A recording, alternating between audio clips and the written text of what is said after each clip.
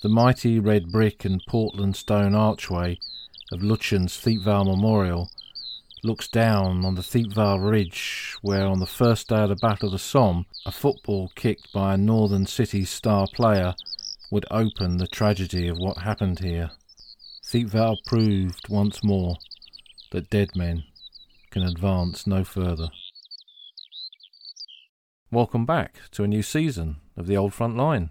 We've had snow here in South Yorkshire over the last couple of days, and I'm looking now out across the valley where I live in Elsica at the snow-covered fields, and it reminds me not just of those harsh winters of the Great War, but of the times when I've been out on the battlefields, when I lived there or when I've visited them, when those too have been covered by snow.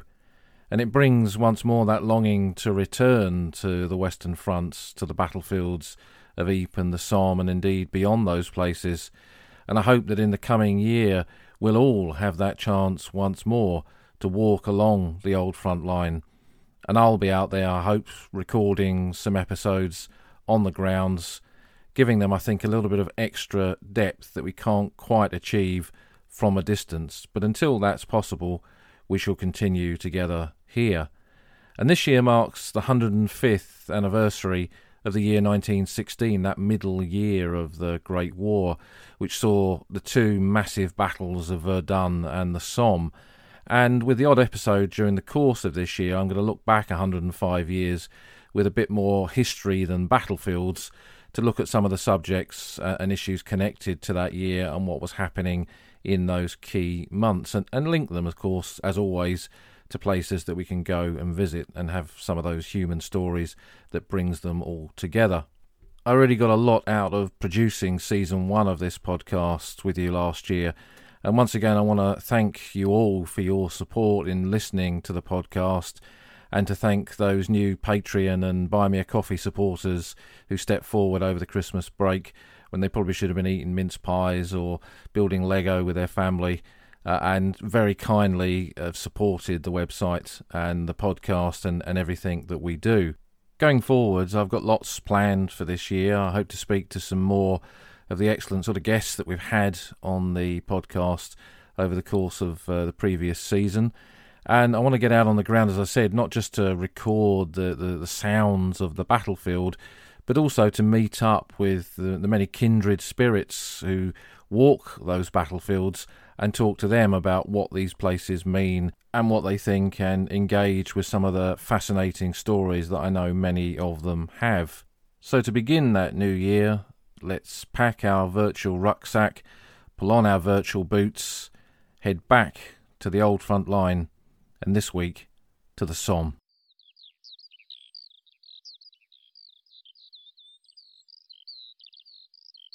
We're starting our walk in the village of Authuille, a small village that was just behind the British front line on this sector of the Somme, facing the mighty fortress of Thiepval, which we'll be walking up and into as parts of this week's walk.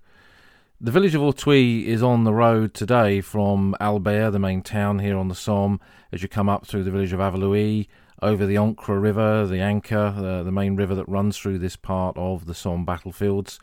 You turn left at Crucifix Corner and climb the hill and into the village, passing Blighty Valley and Blighty Valley Cemetery across to your right.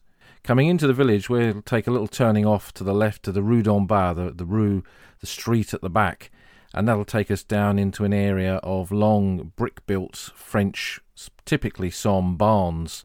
And when I stand here and look at these long barns with their big arched doors, they're 1920s constructions. They're replacing the buildings that were destroyed here during those 4 years of the First World War. But when we look at contemporary images of barns like this, from villages that were behind the lines in which British soldiers were billeted, we can see that this is very, very similar. And standing here, your mind wanders a little bit, and I think of the stories of the veterans that I interviewed back in the 80s and 90s, who often dwelt upon their times in barns, in billets like this.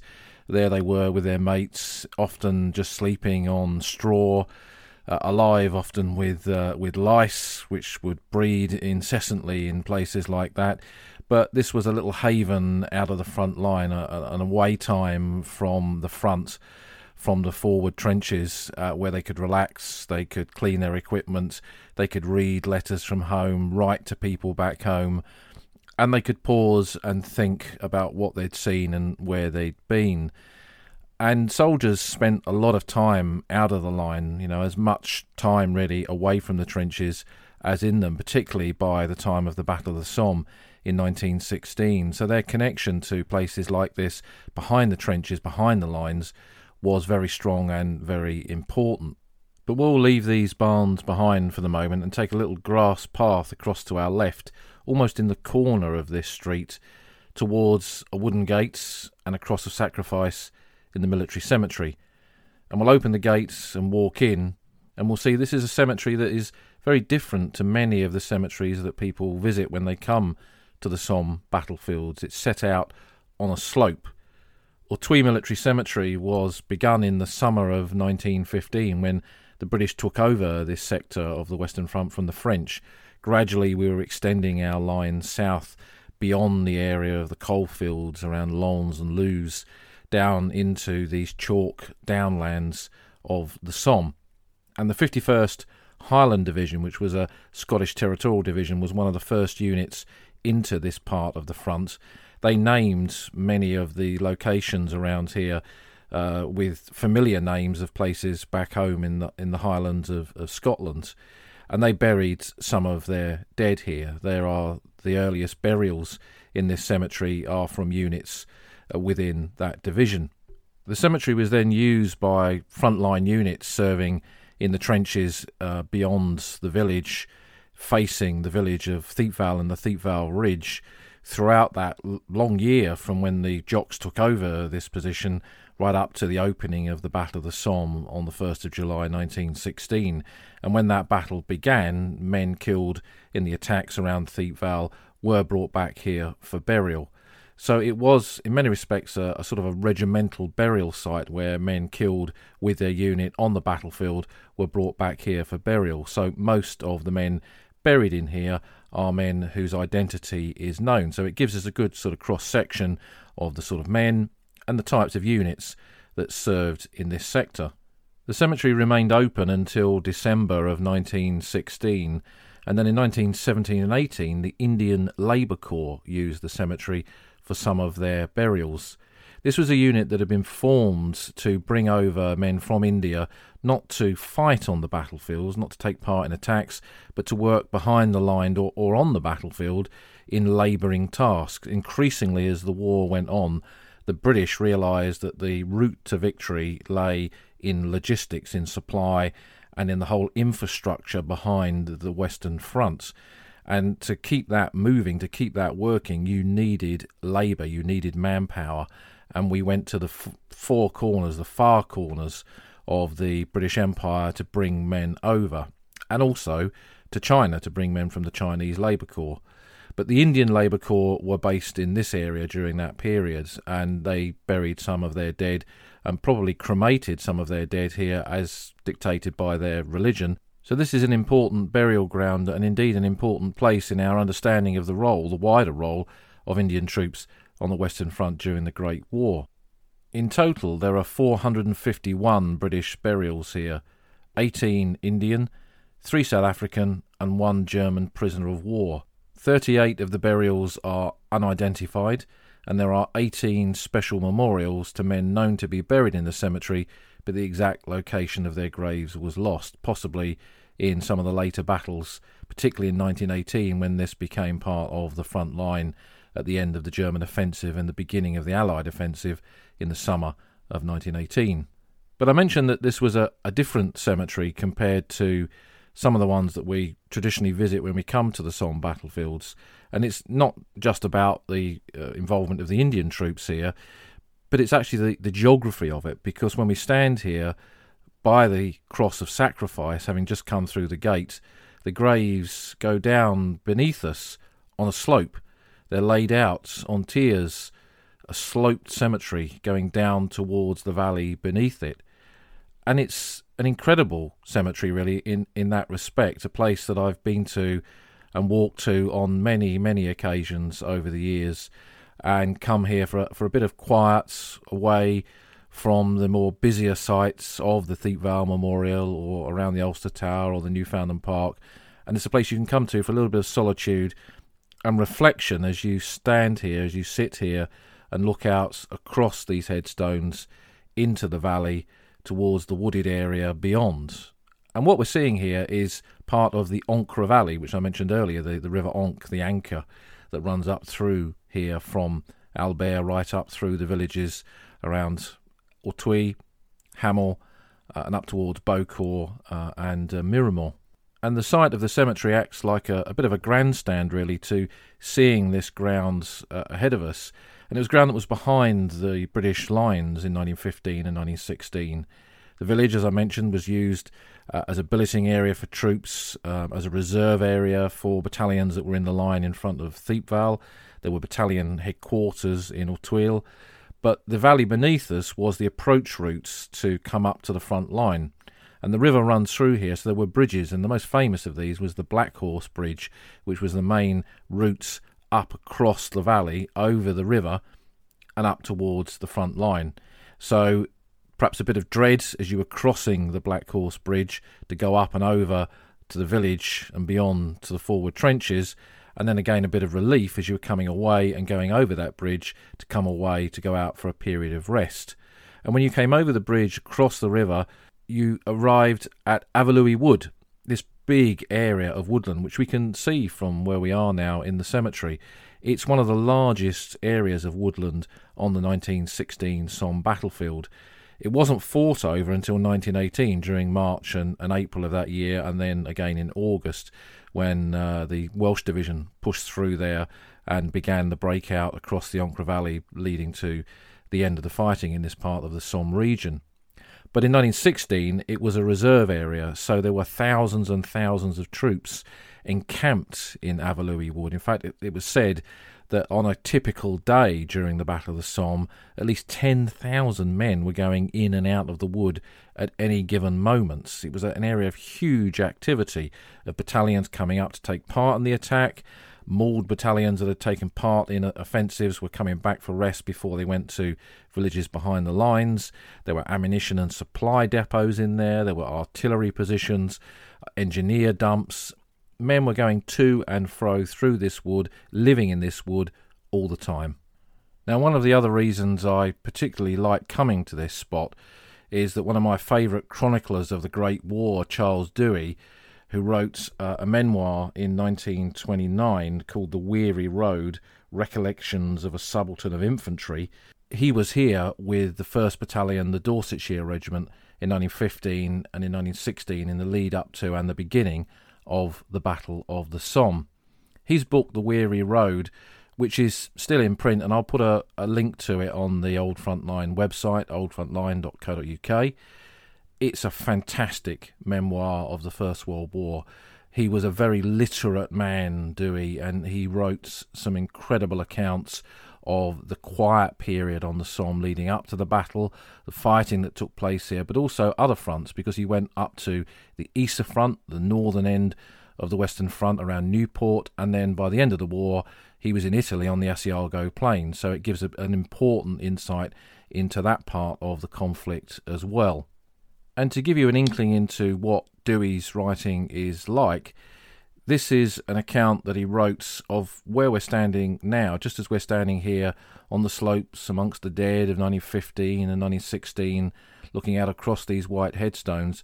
He stood here 105 years ago in the lead up to the Battle of the Somme, when these were wooden crosses, and by the late spring the poppies were beginning to grow up amongst them.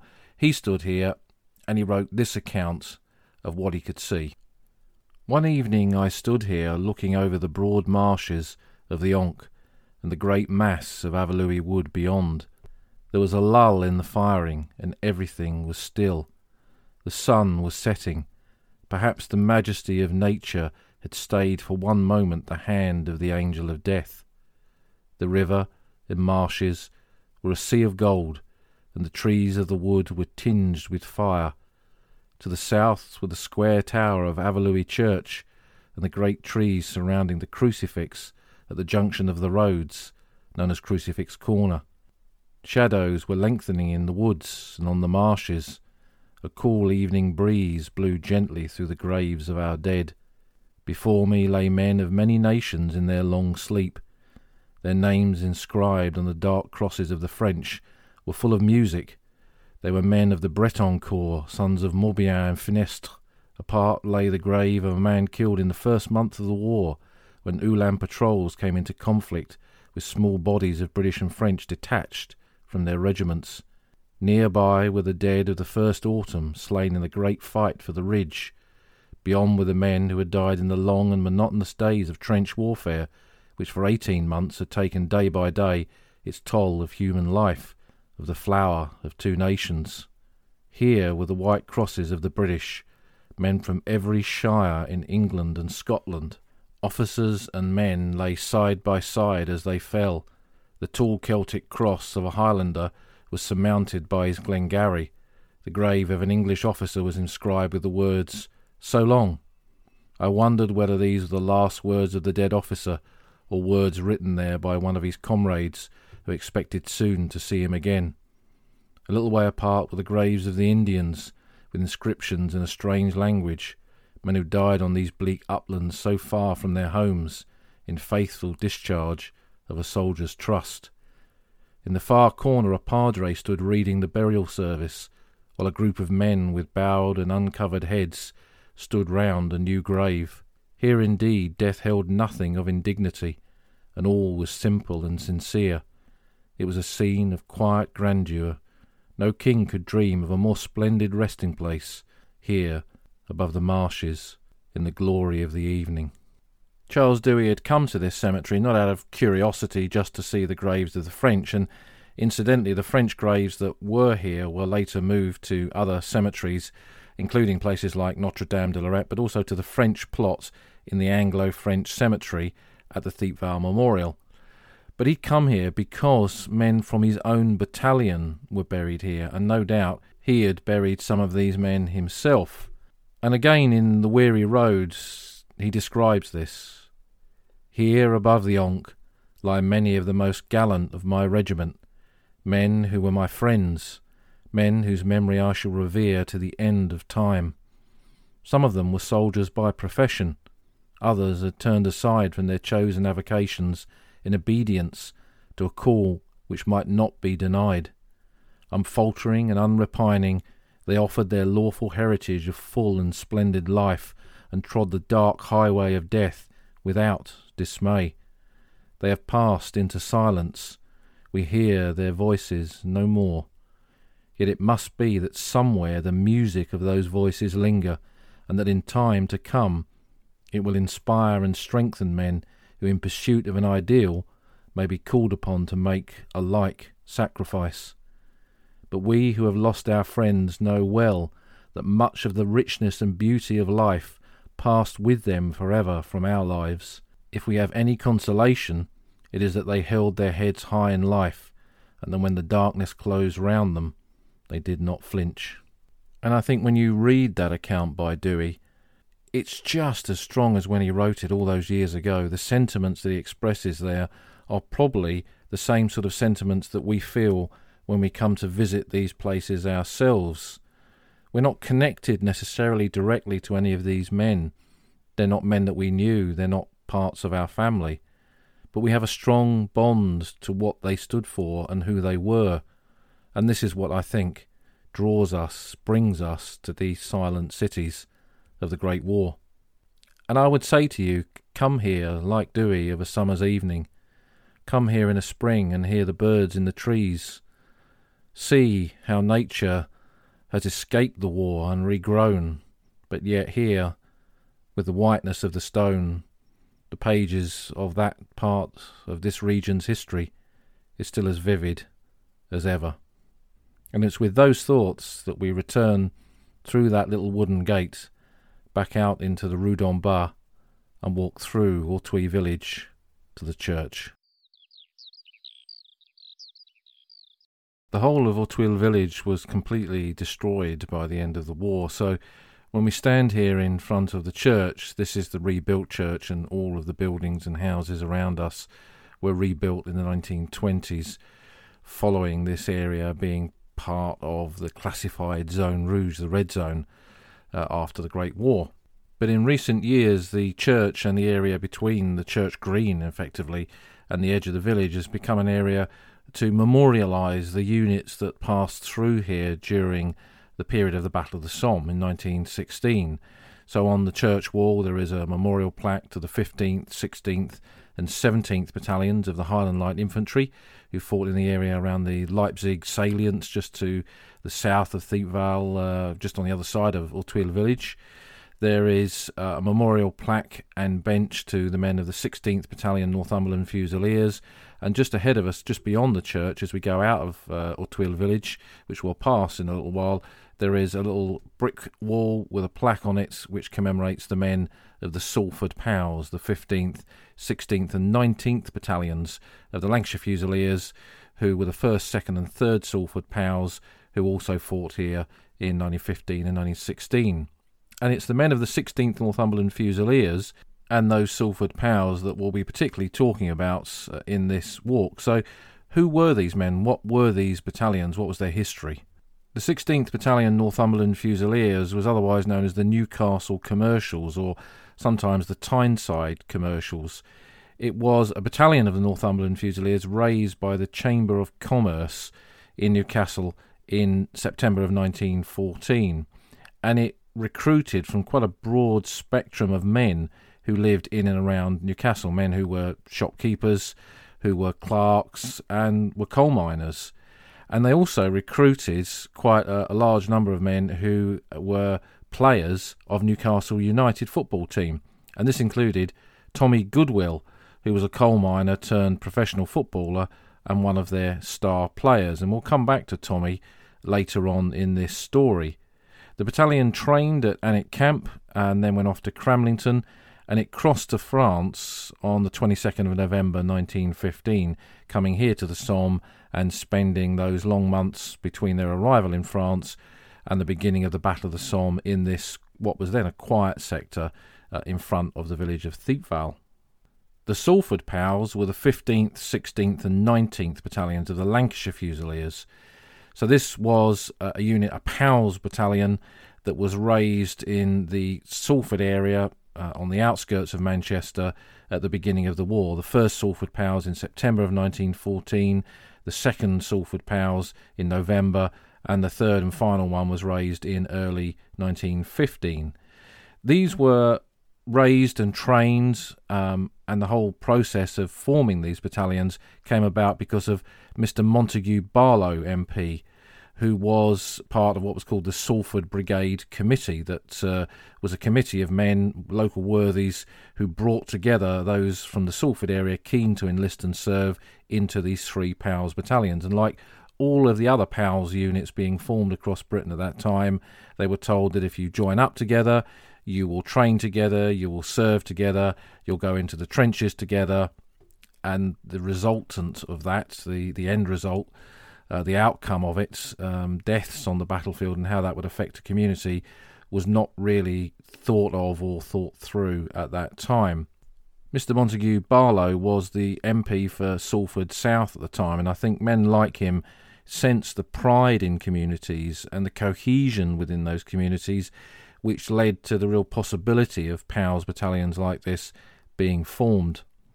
So following their formation, they trained in North Wales, then Catterick, and then finally on Salisbury Plain. And just like the 16th Northumberland Fusiliers, they came across to France on the 22nd of November 1915.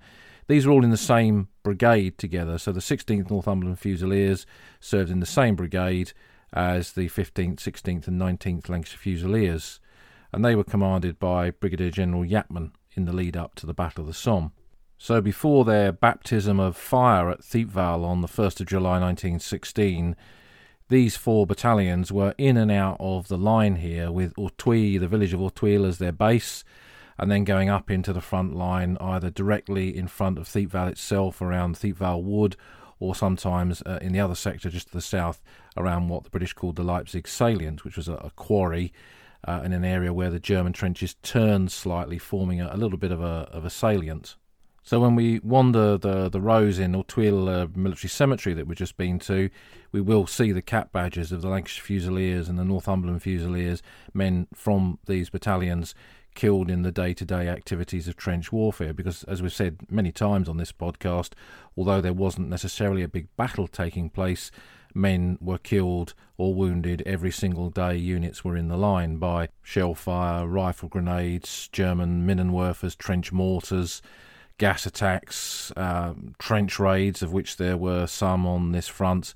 So it was never really ever safe or ever quiet. So that was really the myth of the First World War, that quiet sectors were really not so quiet. So having established who these units were and a little bit of their history, we'll leave the village of Authuille now and walk out on the road that heads up towards the village of Thiepval on the ridge. As we come out of the village, there's a little track, a little minor road that goes off to the left, and we'll stop here for a minute. You can take that road and it takes you down and round the back of the much larger Thiepval Wood, which we can see just ahead of us. And it takes you down to close to the marshes of the River Onk that Charles Dewey talked about in his account of looking out across this ground in 1916. And it takes you to an area that was effectively behind the British lines, where there's steep banks, where the men, for example, of the West Riding Division, the Yorkshire Territorials and the Ulster Division, two key units that would take part in the fighting around Thiepval throughout the Battle of the Somme in its early stages, and it was there that they were based. There are some photographs of field cookers in the banks of the back of Thiepval Wood, with the smoke of the cookers rising up above, and occasionally when you walk down there, it's almost as if you can reach out and touch the past and smell the past when you think of images like that. It's one of those off-the-beaten-track Somme locations, which I think are very much worthy of an explore now and again. You don't often see so much signs of the war, but it's part of the ground which these men lived in so frequently. It was their route to the front line, this area, their route out of the front line, places where they ate, where they slept, and where they took the communication trenches that would lead them up towards the forward front line trenches, from which eventually, on the 1st of July, they would make their attack. Standing here as well, we can see the big mass of Thiepval Wood. It's a wood that's now owned by Northern Ireland and preserved. It's still a working wood, so it's forested and trees are cut down. And an area of it has been opened up by the excellent Somme Association, where they've done some archaeology there and exposed some of the frontline trenches and the communication trenches and some of the positions. But it is a wood full of trenches and positions from the First World War, probably one of the largest areas of preserved, in inverted commas, British trenches on this part of the Western Front. So it's good that it is now permanently preserved in the hands of Northern Ireland, whose men fought here and suffered such great casualties in the Battle of the Somme here in 1916. From here we'll continue up the main road and round the bend, and as we move up this road, increasingly up this slope, we can see ahead of us the huge Lutyens archway of the Thiepval Memorial to the Missing.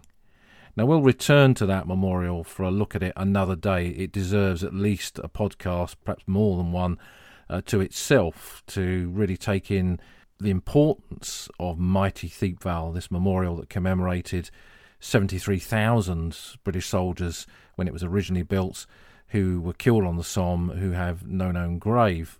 Designed by Sir Edwin Lutyens, one of the chief architects of the Commonwealth War Graves Commission, what was then the Imperial War Graves Commission, it was a huge archway on which the names of the missing would be carved. And probably originally, when you look at the design of it, it looks as if it should have gone over a road. And there is some debate as to whether it might have been placed at Pozieres originally to go over the Albert-Bapaume Road. There is evidence in the archives of the Imperial War Graves Commission, or Commonwealth War Graves Commission, indicating that it was potentially going to be sited near to the city of Saint-Quentin. It'd be called the St. Quentin Memorial. I have an atlas from the 1920s published by the Imperial War Graves Commission that calls it the Ancre Heights Memorial. But for reasons that we'll explain later on in the walk, it ended up at Thiepval, and it sits there dominant on this Thiepval ridge, really I think enhancing just how important a ridge line this was on this part of the Somme battlefield. So we'll continue to walk up here with Thiepval, the monument, ahead of us, come up into an area of trees next to a private residence. To your left, as you walk through this area of trees, particularly in the spring and the winter, you can see the signs of German trenches, and there was part of the German frontline trench position that ran through here during the centenary commemorations of the Great War. When they cleared the area in front of the Thiepval Memorial, that exposed part of the German trench system there. And one of the pictures that I put on the podcast website is a drone shot I took in 2014 where you can clearly see this. But we'll continue through this wooded area, come out at the far end, and just up on our left is a British memorial, and that'll be our next stop.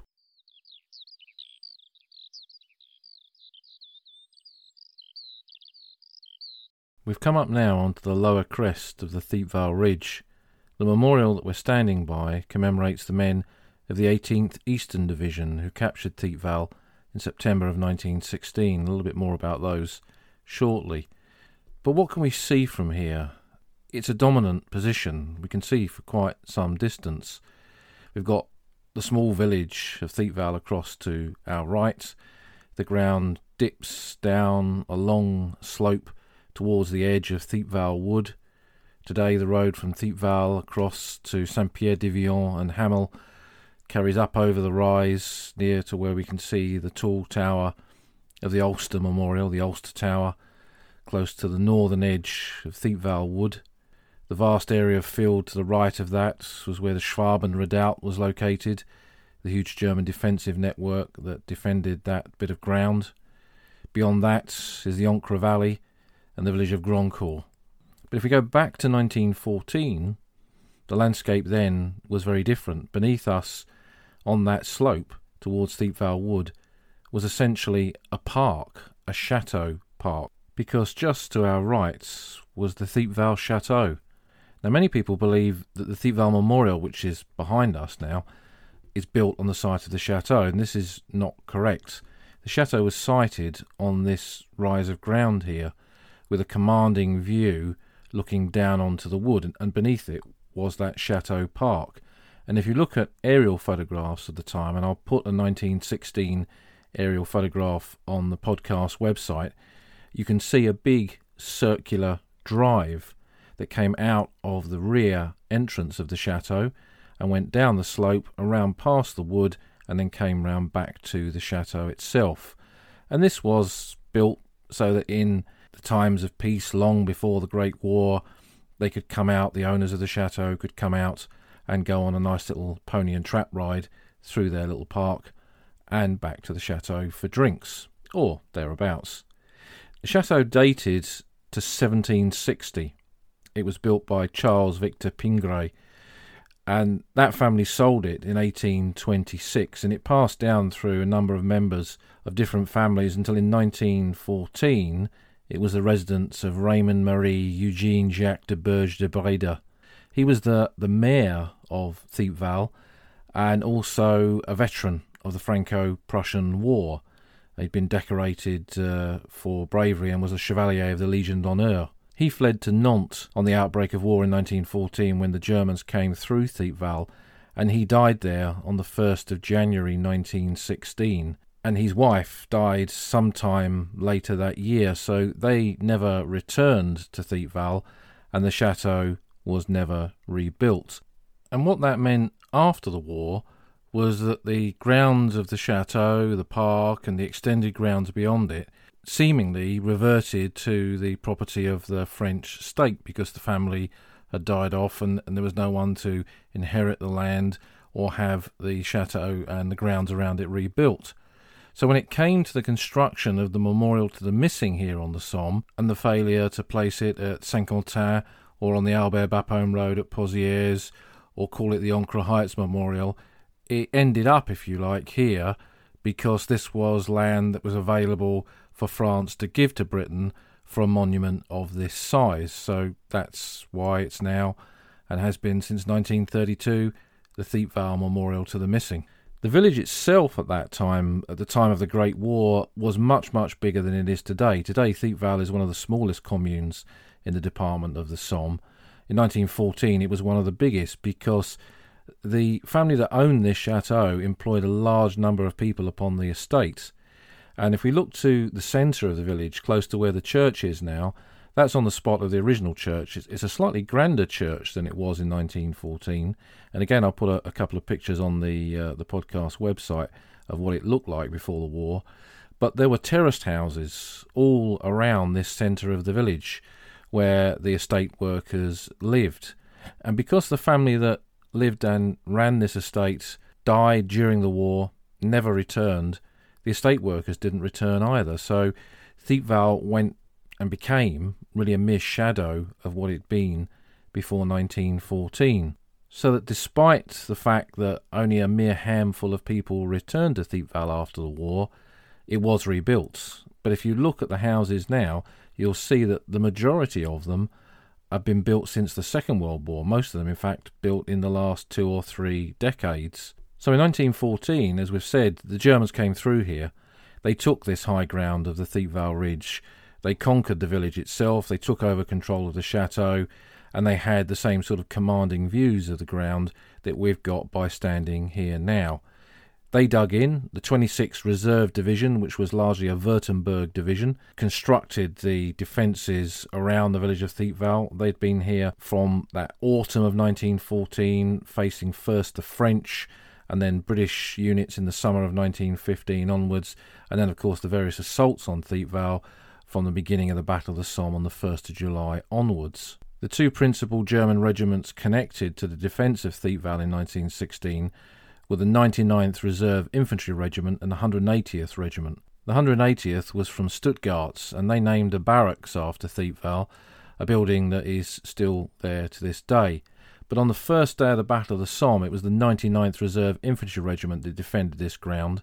They'd split the various battalions of their regiment between the furthest north defences beyond Thiepval on the high ground around Saint-Pierre-d'Ivillon, across to the Schwaben redoubts, defending the village itself, and then to the south towards what we called the Leipzig salient or the Leipzig redoubt. Just prior to the Battle of the Somme, the 99th had installed a number of heavy trench mortar positions close to the forward trenches, and also a number of machine gun positions. And the bombardment that would fall on Thiepval as part of the preliminary bombardment for the Battle of the Somme failed to destroy either the Minenwerfer, the trench mortar positions, or the machine gun positions. And both of these would play merry hell with the British attack here on the first day of the Battle of the Somme. The machine gunners firing something like 18,000 rounds down these slopes into the attacking troops. Having survived the British bombardment here before 1st of July, the 99th Reserve Infantry Regiment, commanded by Major Hans von Farbeck, were able to put up a good defence of Thiepval, leading to the regiment having a Thiepval battle cry. Later they handed over these positions to the 180th Regiment, and they were the ones that defended it up until its capture on the 26th of September 1916 by the men of the 18th Eastern Division, whose memorial we're now standing by. On the first day of the Battle of the Somme, on the British side of no man's land, the 36th Ulster Division attacked from Thiepval Wood towards the Schwaben redoubts, to the right of where we can see the Ulster Tower from where we're standing now. And that's a tale for another day. But its neighbouring formation included the 4 battalions that we spoke about when we were in Authuille village, and that was the Salford Pals, the 15th, 16th and 19th Lancashire Fusiliers, and the Newcastle Commercials, the 16th Northumberland Fusiliers. They were part of the larger 32nd Division, who were tasked with capturing Thiepval village. When you look at the operation orders for their attack, their objectives were to advance from Thiepval Wood up the slopes towards where we're standing now on one side of the village, and then from Authuille Wood up towards the Leipzig salients and the ground in that area on the other side of the village, push on beyond that to the Ferme de Mouquet Farm, which was the local headquarters of the German units that were here, beyond that to the village of Courcelette, and beyond that to the German second line. And the old adage, Bapaume by nightfall, Berlin by Christmas. Not quite, but that was essentially the thought. And when you look at the pre-battle orders, The plans for this attack ran to over 40 pages, an enormous amount of preparation and planning and so on. And when you read it, they are absolutely sure in the belief that they will advance across this ground and capture Mouquet Farm in just over an hour and 40 minutes. But on the first day of the Battle of the Somme, it all went very, very wrong. At 0 hour, 7:30 a.m. on the 1st of July 1916, the attack up this slope towards where we're standing now began, according to the British official history, with, and I quote, the Northumberland Fusiliers who followed a football drop-kicked by an eminent North Country player. And that links us back to an individual that we mentioned earlier in the podcast, Tommy Goodwill. Tommy was a member of the Newcastle United team. He'd been born in 1894 at Earsden near Whitley Bay, one of 5 children. His father was a coal miner, and by 1911 they were living in Holywell. In 1914 he'd lost a brother, and he was working as a miner in Earlsden Pit. But also by 1914 he was a football player, a very well-known football player in Newcastle United. At his first match in 1913 he'd played to a crowd of 30,000 people, and he became known as the hero of the Gallowgate Terraces. He continued to play into the 1914-15 season, but like many sportsmen of that generation, there was a lot of pressure on these men to set an example. As eminent sportsmen, as semi-public figures, it was considered their duty to enlist and encourage others to enlist as well. So join up he did, and he was posted to the 16th Battalion, the Newcastle Commercials, and came across to France. He drop-kicked that ball at 0 hour, went forward with the men of his platoon, and was never seen again. He was one of many from that battalion killed on the first day of the Battle of the Somme, and his body was never recovered. His name is commemorated on the Northumberland Fusiliers panel of the Thiepval Memorial, overlooking the spot where he died that day in 1916. So Tommy Goodwill's football started the attack. What happened when that attack moved forward? The 1st of July was a perfect summer's morning, perfect weather, perfect visibility, both for us, the British, and also for the German defenders. So as the men of the Salford Powers and the Newcastle Commercials moved out into no man's land, those machine guns and trench mortars from the 99th Reserve Infantry Regiment began to play their merry hell across this bit of ground. And again, according to the official history, these battalions came under a continual hail of bullets, and it stated that only bulletproof soldiers could have taken Thiepval that day. The Salford Powers, the 15th and the 16th Battalions, who walked straight up these slopes towards where we're standing now, the 15th Battalion, the 1st Salford Powers, lost 470 men out of 624 that went into action. So that means only about 150 walked away. The 2nd Salford Powers had 231 casualties in 2 companies that moved forward in their support. The 16th Northumberland Fusiliers, who were just across to our left down towards Thiepval Wood, so on the right of the attack facing the hill, they suffered a similar fate going forward following that kick-off. The advance was stopped by heavy machine gun fire in no man's land, and the survivors took cover. Their commanding officer, Lieutenant Colonel Ritson, William Ritson, aged 49, he was the man that had raised this battalion, the Newcastle Commercials, in 1914, along with the Chamber of Commerce. And he stood there, his Brigadier General Yapman, had not allowed the battalion commanders to lead their men into action. They were to wait back in the trenches, let the battalions go up the slope, capture Thiepval village, push on to Mouquet Farm, and then the commanding officers could go forward and join them. But of course that never happened. Ritson had to stand there and watch his proud battalion be cut to pieces by the German machine gun fire and the mortar fire and the artillery fire. One survivor said that he stood there and cried out into no man's land, "My boys, my boys, my God, my boys," and he had to be physically restrained from going out to join them. 665 men of the 16th Battalion Northumberland Fusiliers went over the top. 378 of them became casualties, and only 8 officers and 279 men walked away. So for the British that day, trying to come up this slope towards where we're standing now, This was an unmitigated disaster with heavy losses. The attack had failed. But despite its failure, the attack was continued to be pressed home, because a party of men from the 1st Salford Powers, the 15th Lancashire Fusiliers, had somehow got through part of the German trenches and into the village of Thiepval. This group, numbering around about 100 officers and men, was seen by aircraft above the battlefields, aircraft of the Royal Flying Corps, and they reported British helmets in the village, and this led to the belief that the village of Thiepval had somehow been taken, so more men and more resources were thrown in. And really this typically illustrates the problem of First World War battles, these modern battles fought in a modern way with modern technology, with one exception, and that was communications.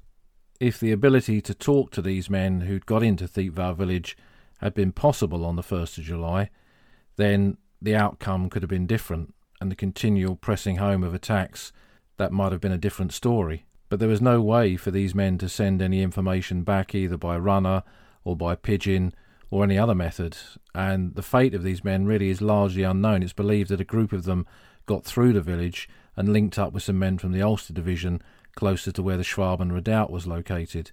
But the story of really what had occurred with that party of men on the first day of the Somme probably did not come out for some time, possibly not even really properly during the war itself.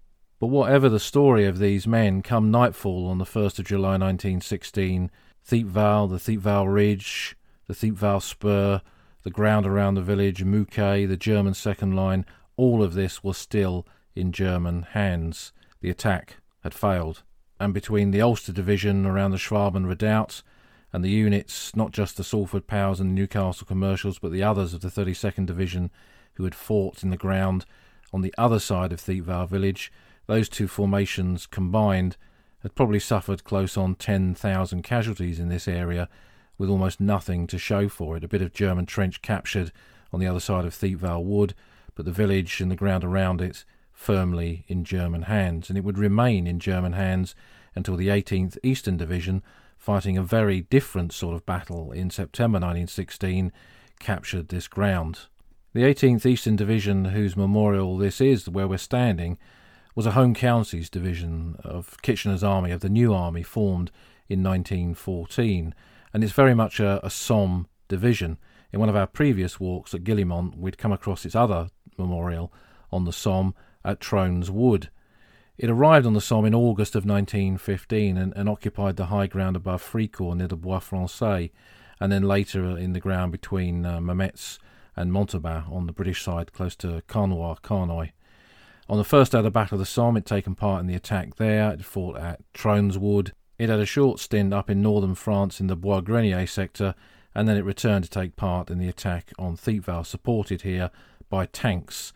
Tanks were 11 days old when the attack on Thiepval village by this division took place, and some tanks that had been involved in the first battle at Flers-Courcelette went into action here alongside them.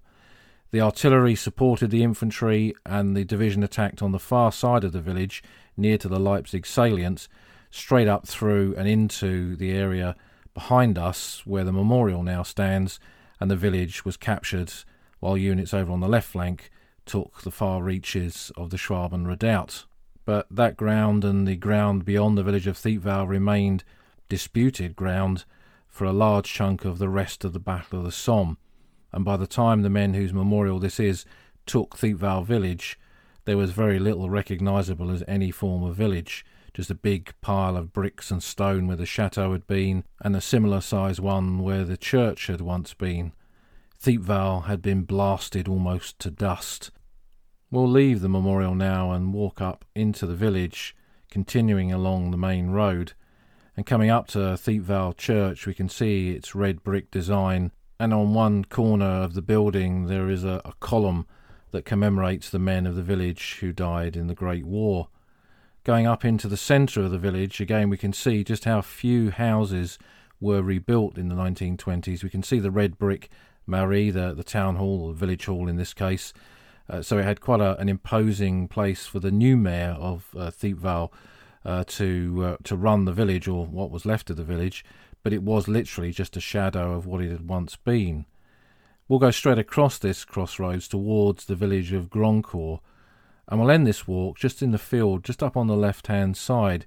We'll step out into the field, and we'll notice that there is a very low brick circular structure here, and this is the old village well of Thiepval, the pre-war well, the only bit of Thiepval that survived those 4 years of war. This once large and prosperous village, dominated by the chateau with full employment, destroyed by the war, shattered by the conflict, its people scattered to far and wide right across France, and it would never ever be the same.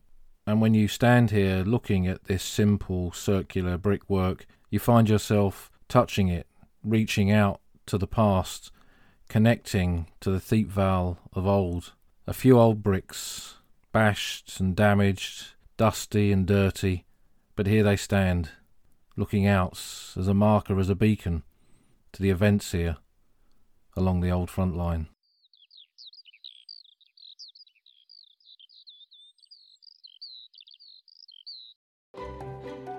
You've been listening to an episode of The Old Front Line with me, military historian Paul Reed.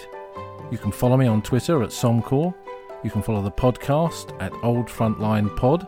Check out the website at oldfrontline.co.uk, where you'll find lots of podcast extras and photographs and links to books that are mentioned in the podcast. And if you feel like supporting us, you can go to our Patreon page, patreon.com/oldfrontline, or support us on Buy Me a Coffee at buymeacoffee.com/oldfrontline. Links to all of these are on our website. Thanks for listening, and we'll see you again soon.